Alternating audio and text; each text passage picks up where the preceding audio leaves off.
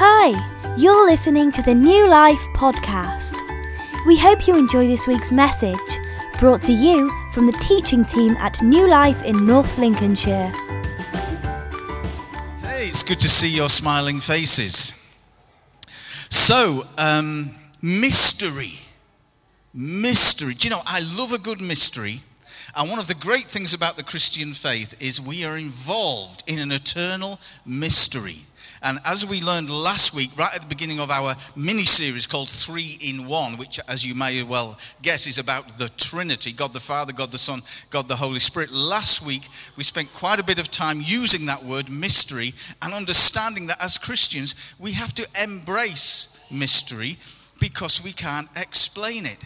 Some things are mysterious to us just when we come to church, aren't they? I was thinking this morning as we were singing some of the songs, and there's a song we sang earlier, and it has that line in it, "Worthy is the Lamb that was slain." Now, all you folk who've been around church for eons, you know what that means. But if you're a newcomer to church, it sounds like you've just come to an abattoir. Let's face it, it does, doesn't it? You see, you come in and there's these little mysteries to overcome. And I would say to anyone who is new here, if there's anything that you don't understand on the platform, look around for someone who looks like they've been around forever and grab them and say, what on earth was that all about? We had a bit of fun with the worship band last week, didn't we, in the afternoon? And there's a great song we all sing. In fact, it's one of the songs where you all really get into it. It's called Cornerstone. Christ alone, and your hands are in the air. And it's got this line in it, my anchor holds within the veil. How about that for a mixed metaphor? See, even I don't know what that means. I've got to go and look that up. My anchor holds within the veil. And there are these little mysteries we've got to overcome to find out more about what this whole faith thing is about. But there is no greater mystery than when we come and try and make some sense of the Trinity. And as I mentioned last week, it's not my attempt in this series to explain the Trinity, because the Bible doesn't even try and explain it. It's not my job to even teach the Trinity, because the Bible doesn't teach it. What the Bible does is it reveals it.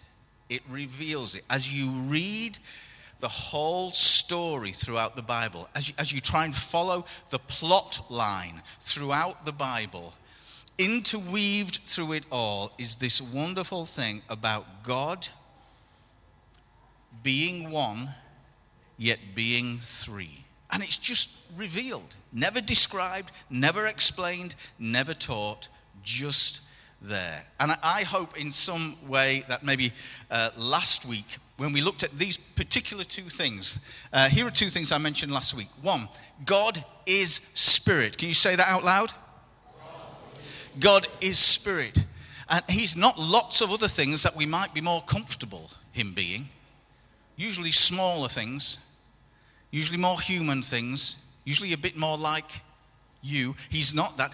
God is spirit. And we learned that actually you can't put God in a box. You can't fit God into a Sunday or a Wednesday evening or your devotional time. God is truly the only person who is awesome, right? Awesome. And I know we say to each other, you're awesome. In fact, we had a little chat this morning with the worship team before we came out for the service. We were thinking about that old word, which now means something different than what it used to mean, awful. Right?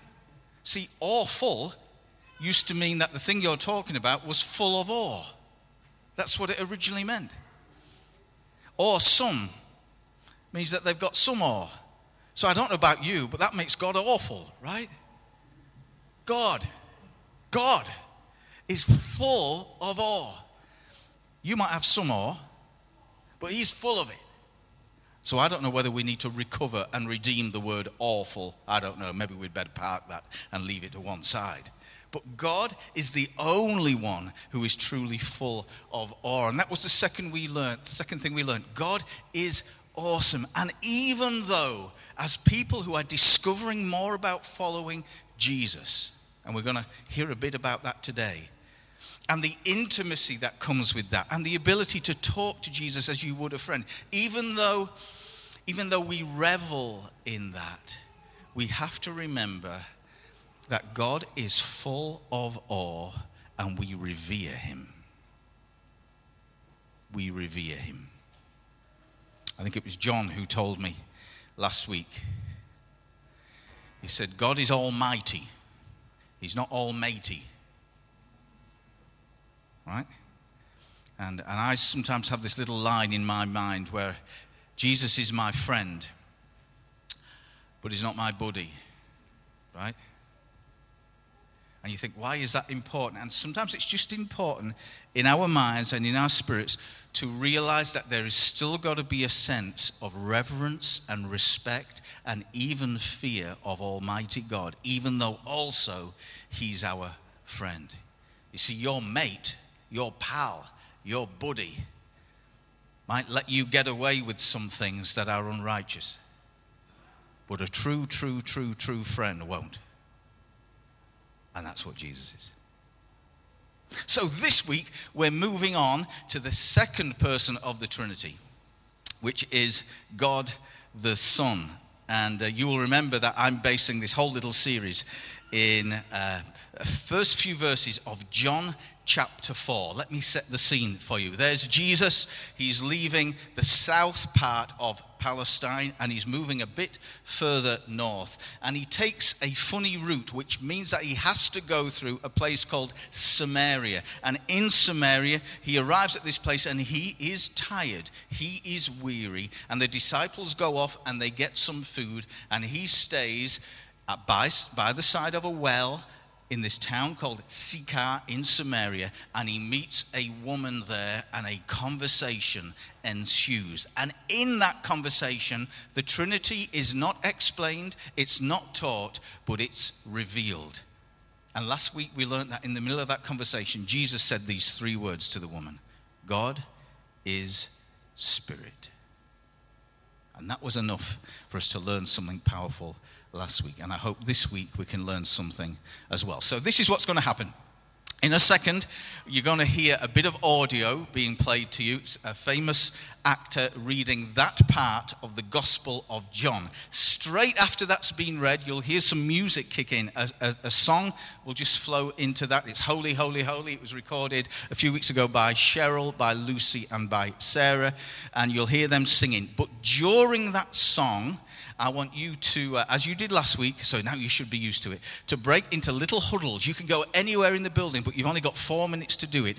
And I want you to chat about this question. The question is this: when you close your eyes or pray and you think about the Son of God, what do you imagine in your mind? When you close your eyes or pray and you think about the Son of God, S-O-N, Son of God, what do you imagine in your mind? Have you got that as a question? Okay, let's hear the Bible passage being read, and then I'll give you instructions to break into groups. Jesus, tired from the journey, sat down by the well. When a Samaritan woman came to draw water, Jesus said to her, "Will you give me a drink?" The Samaritan woman said to him, "How can you ask me for a drink?" Jesus answered, "If you knew the gift of God and who it is that asks you for a drink, you would have asked him, and he would have given you living water. Everyone who drinks this water will be thirsty again, but whoever drinks the water I give them will never thirst. Indeed, the water I give them will become in them a spring of water welling up to eternal life." The woman said, "I can see that you are a prophet. Our ancestors worshipped on this mountain, but you Jews claim that the place where we must worship is in Jerusalem." "Woman," Jesus replied, "God is spirit, and his worshippers must worship in the spirit and in truth." The woman said, "I know that Messiah, called Christ, is coming. When he comes, he will explain everything to us." Then Jesus declared, "I, the one speaking to you, I am he."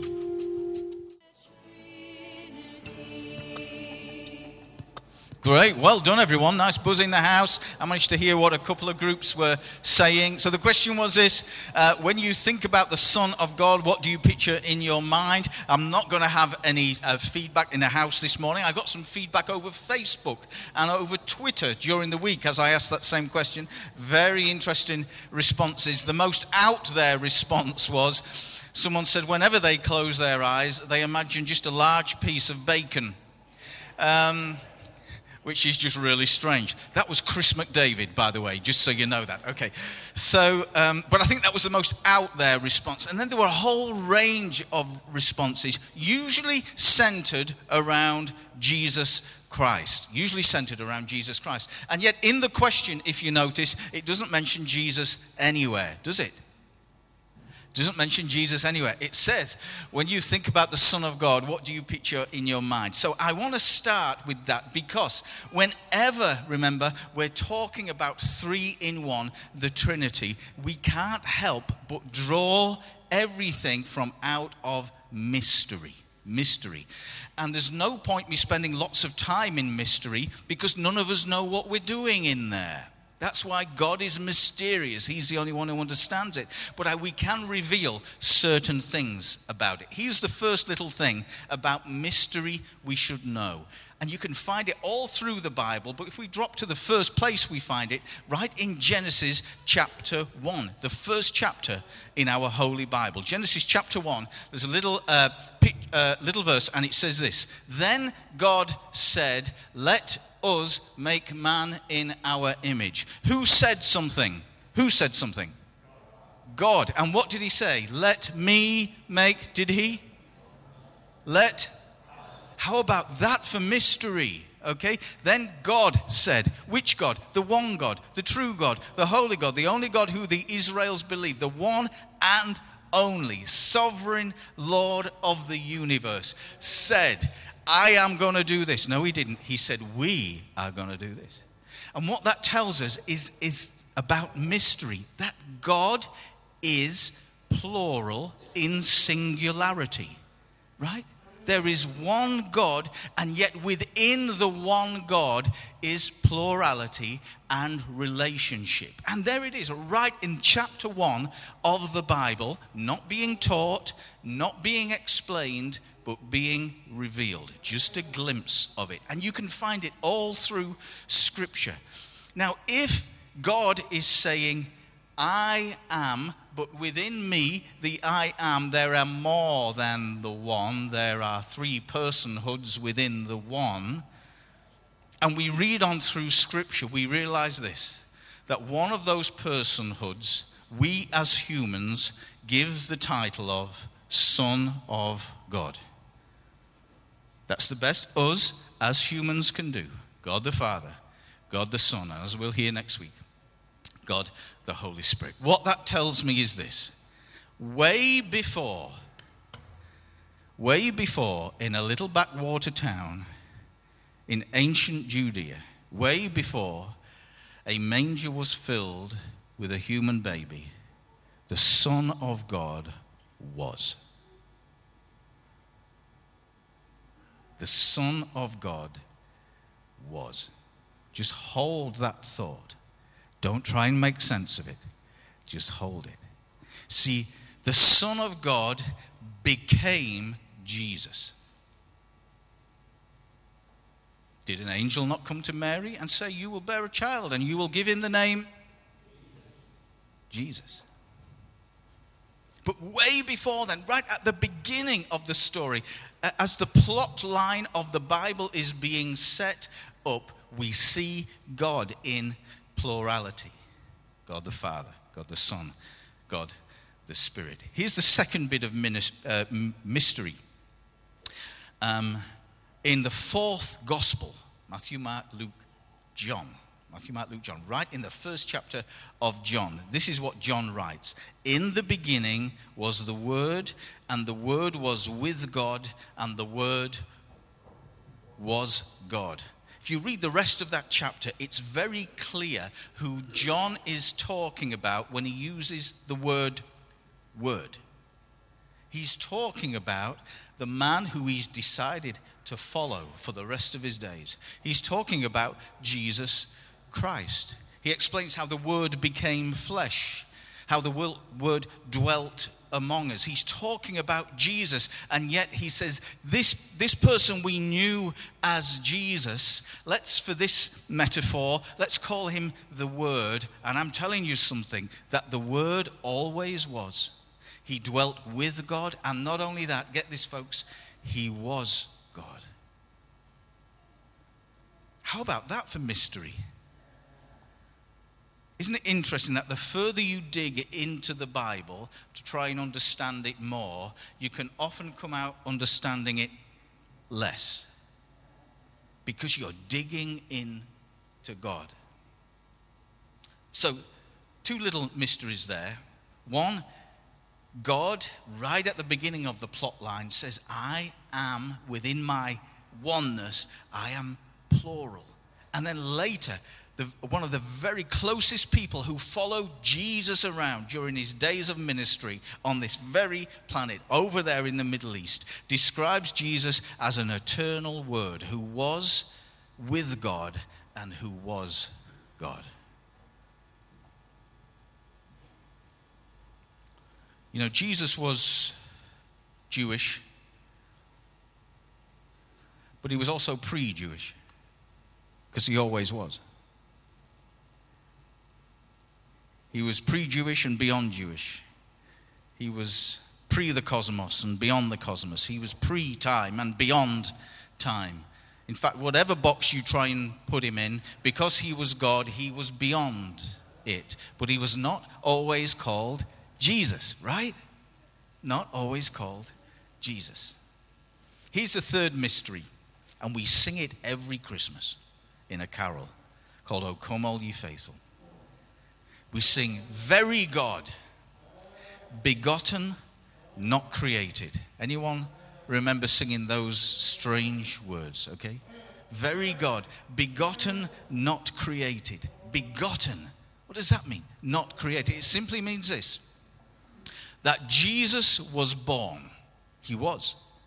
The Son of God was born at a moment in time and became Jesus. He was given the name Jesus. But unlike you and me, he was not created, because he was God and always has been. And we tie it up in 3 words in a Christmas carol, and we all sing it all around the world. Little do we know how mysterious those words are that we sing.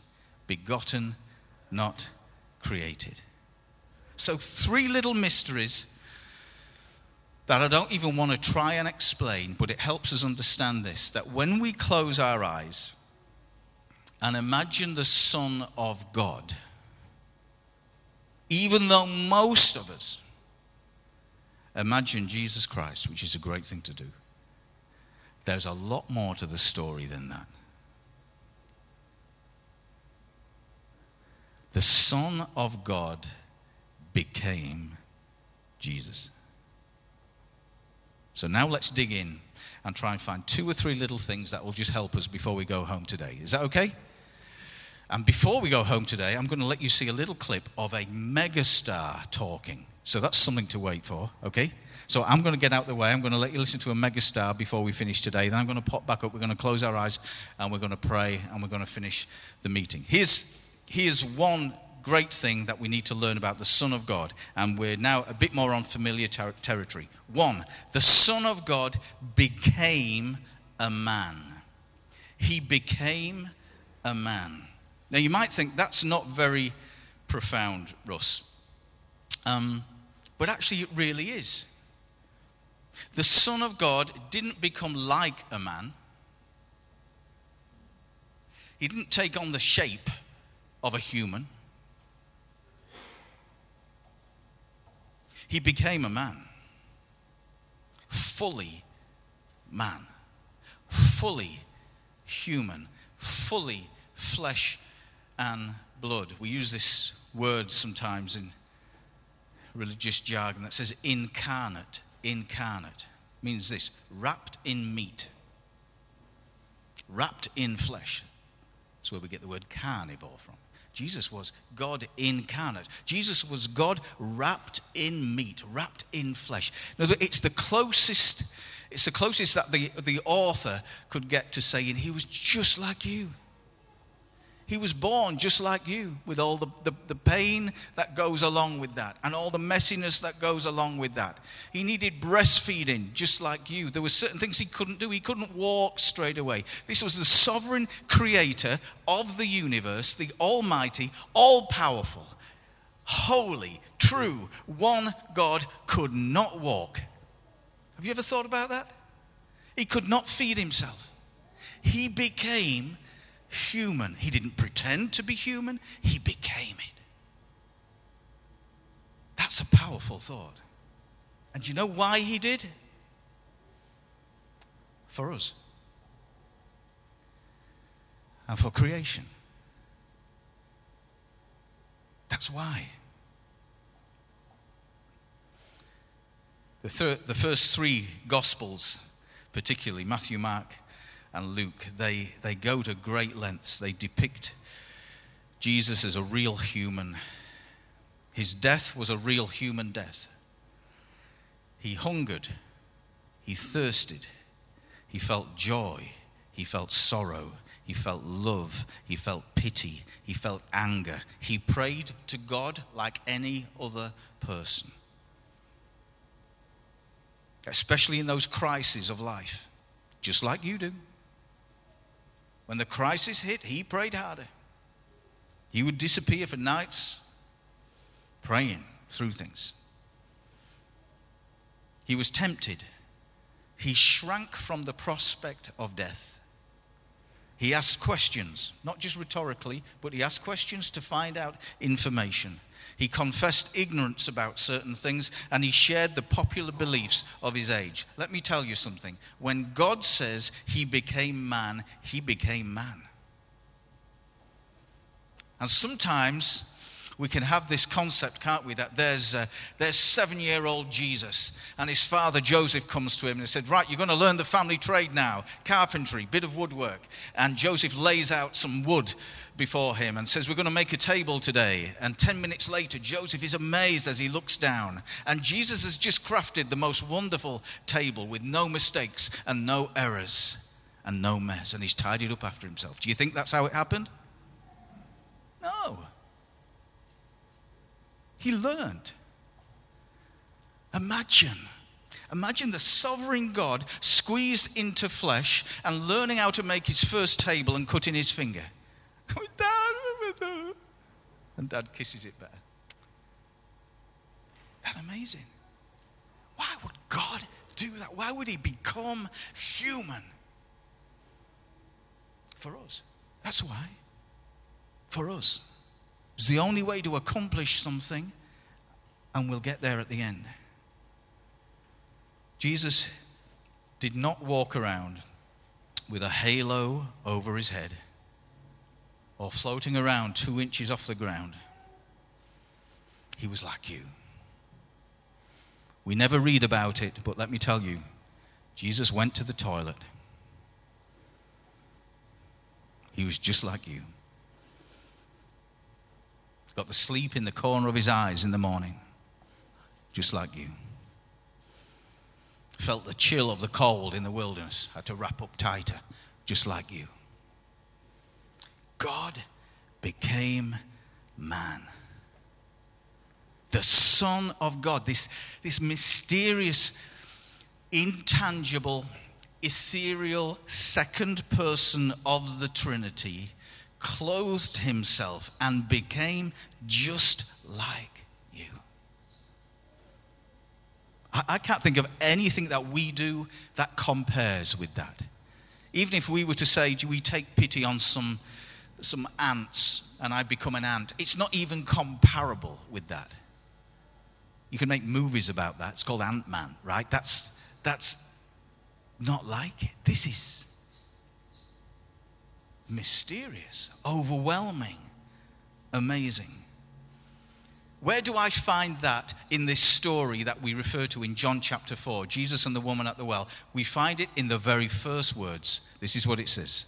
Jesus was weary. And we miss things like that. This is what it says. Jesus was weary. In one of your translations, it will say this. Jesus was very tired.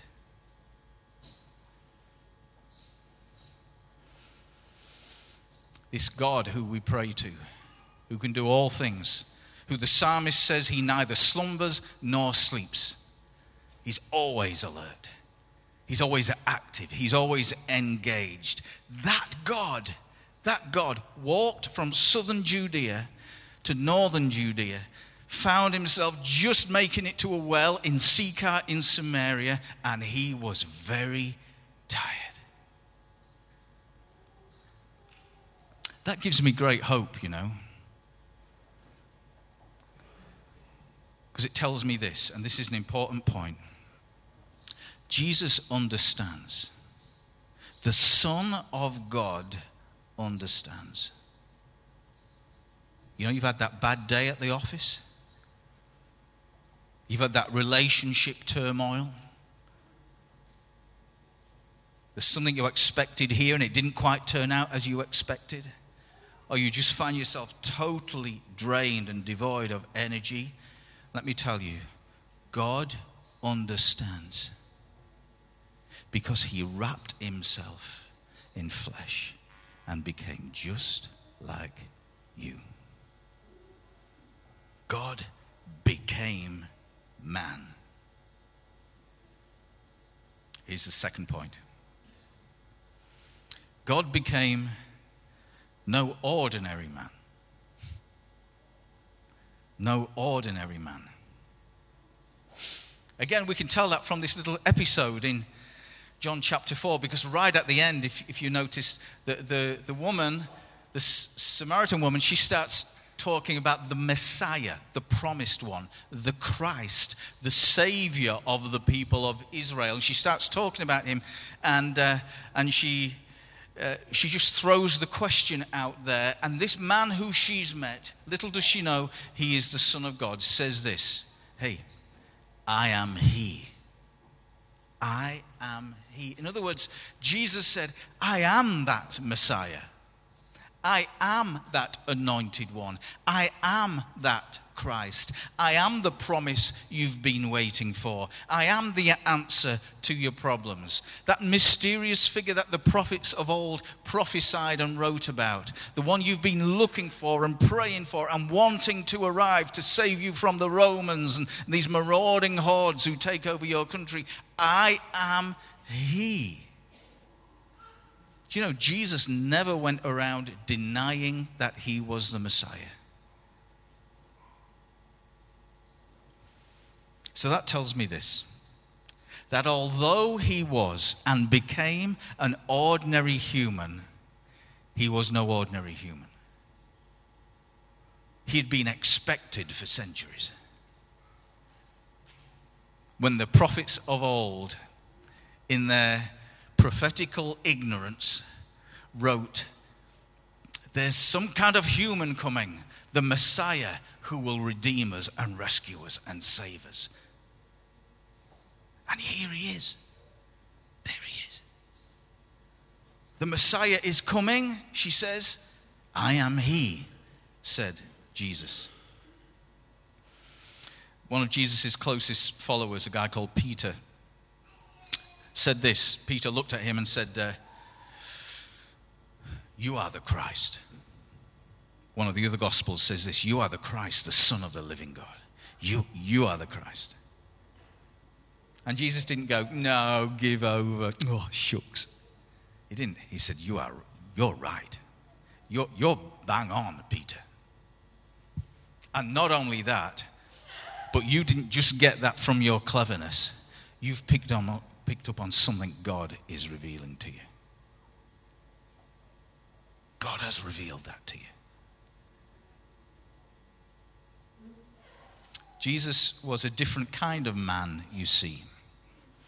He became human, but no ordinary human. He was a human on a mission that involves you. That's what the Messiah was about. But what kind of Messiah? What kind of Messiah was Jesus? This God wrapped up in flesh, this God who was just like you, John, no different. I guarantee Jesus had more wrinkles at the age of 33 than he did at 20. He was just like you, John.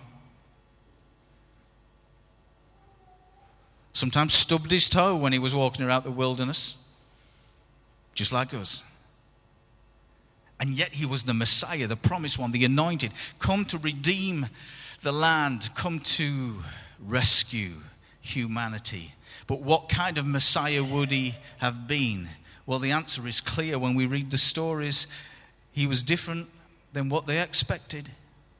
He was not the kind of Messiah they were expecting. Do you know what they were expecting? The people of his day, his disciples, what they were expecting is a Jesus, a Messiah, a Son of God, a promised one, an anointed one, who rides into Jerusalem on a white steed with a shining sword. And he rids the city of the Romans and he says, hey, Jewish people, you are free.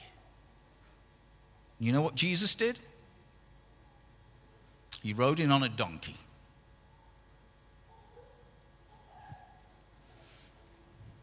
Rode in on a donkey and healed people, made people well, and then annoyed this group of people. Then overturned these tables here. And instead of chasing the Romans out, he died a Roman death.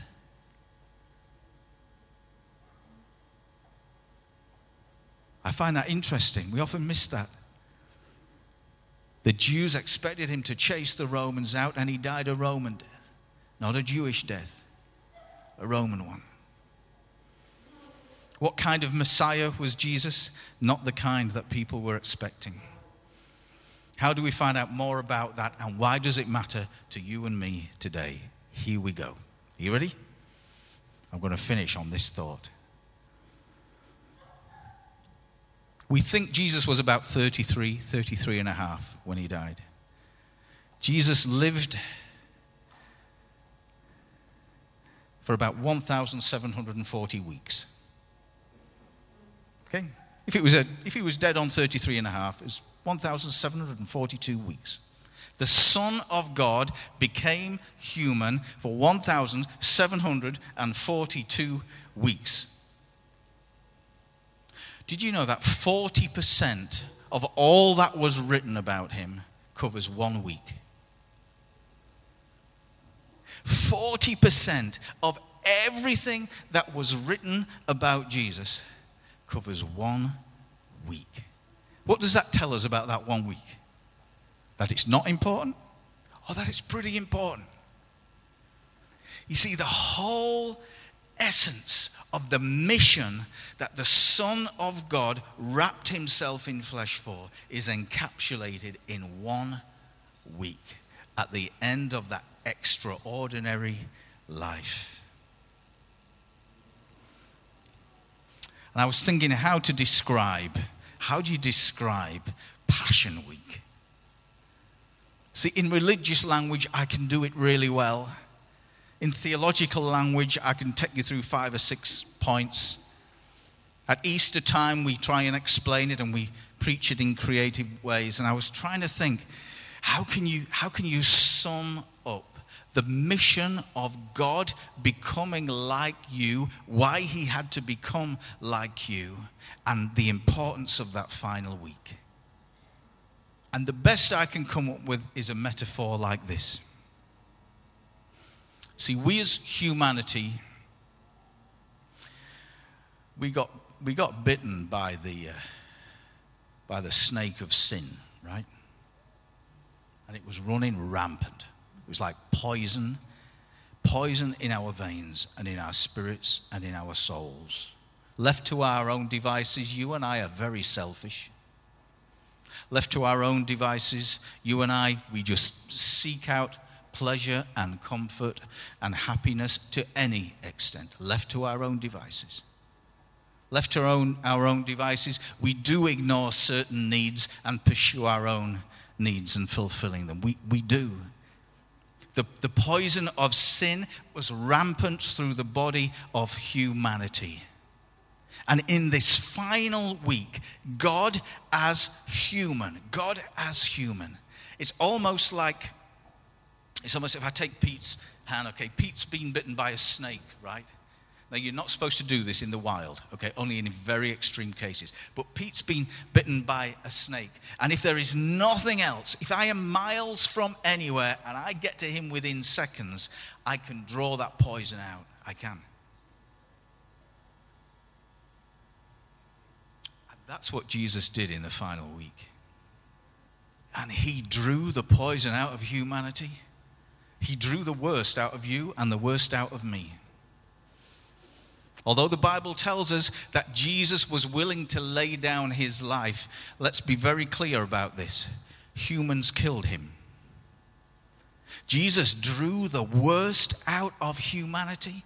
He drew that poison into himself to the point of death. He took it upon himself to the point of death where a normal human just couldn't stand it anymore. And Jesus, the man, died. He didn't swoon. He didn't pass out. He didn't go into an induced coma. He died. The poison of death and sin and hate and anger was so strong, he died. He drew it and sucked it into himself, and he died. And that would have been the end of the story. Except that he was no ordinary man.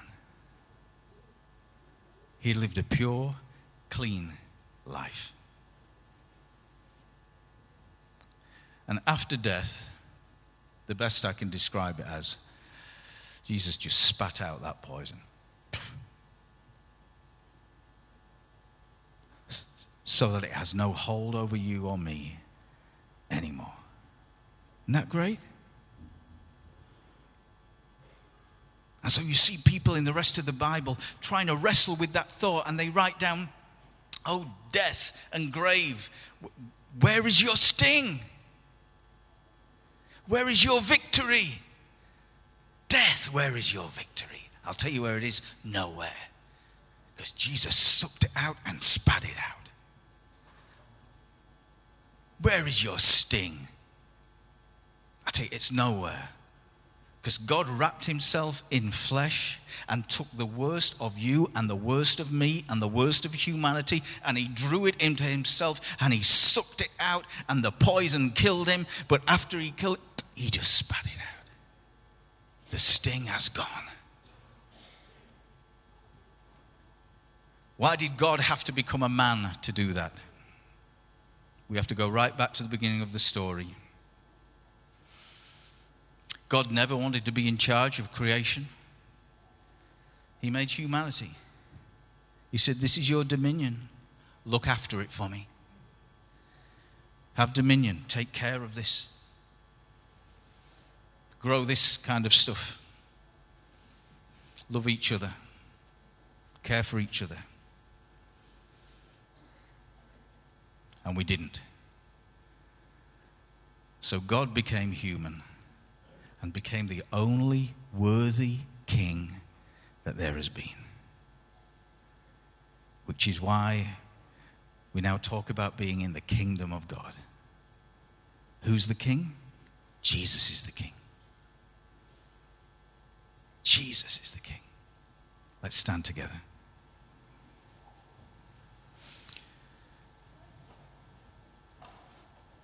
The Son of God became Jesus to get God's plan for you and I back on track.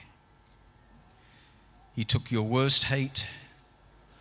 He forgave us. He conquered death. He became human, worthy of kingship. I promised you a little video clip before we sing and pray. And as you're standing, I want you to see this. It's 1 minute long. It's something that is never likely to be shown on American or BBC television, but now and again things like this are shown on Irish TV or little local stations. And when I was thinking, how do I sum this up, the words were taken out of my mouth by someone very, very well known. Anyone heard of Bono? Okay? Here we go. Just watch this, and then I'll lead us in prayer. Okay, let's close our eyes.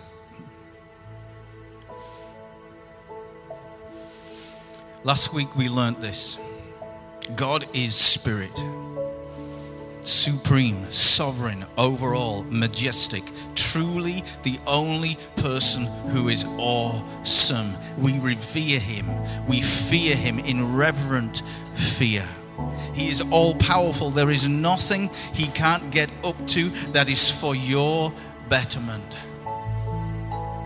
And yet that wasn't enough. There was a poison rampant in humanity which ruined you and me. It ruined the way we look after each other. It ruined the way we look after the cosmos. It ruined the way that we have a relationship with God. So God, this mysterious God, wrapped himself in flesh and became a man, suffering all the kinds of things that humans suffer.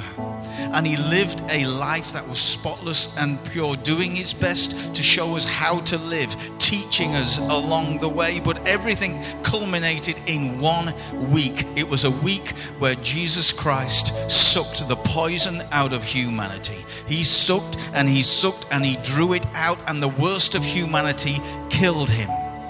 He drew this poison out to the point of death, and the man Jesus died. And yet in death, because of his purity, he spat out shame and guilt and sin and death. And he rose again from the dead, and he says this: in your simplicity, believe and follow me. Believe and follow me. Believe and follow me. Father God, I thank you for wrapping yourself in just mere flesh, coming to live among us so that people like me and people like these lovely folk here in this place this morning could once again have access to you in a true and awesome yet intimate way, so that humanity could be restored to a place where we're in right relationship with you, and where we can learn and grow into loving and treating each other well, and loving and treating your creation well, our planet well, but also, Lord, where the sting of death is conquered, and our soul and our spirit can live forever. Thank you, Lord. You've been listening to a podcast from New Life Church. New Life is committed to transforming people and transforming places through the love and power of Jesus Christ. Find out more at www.newlifechurch.uk.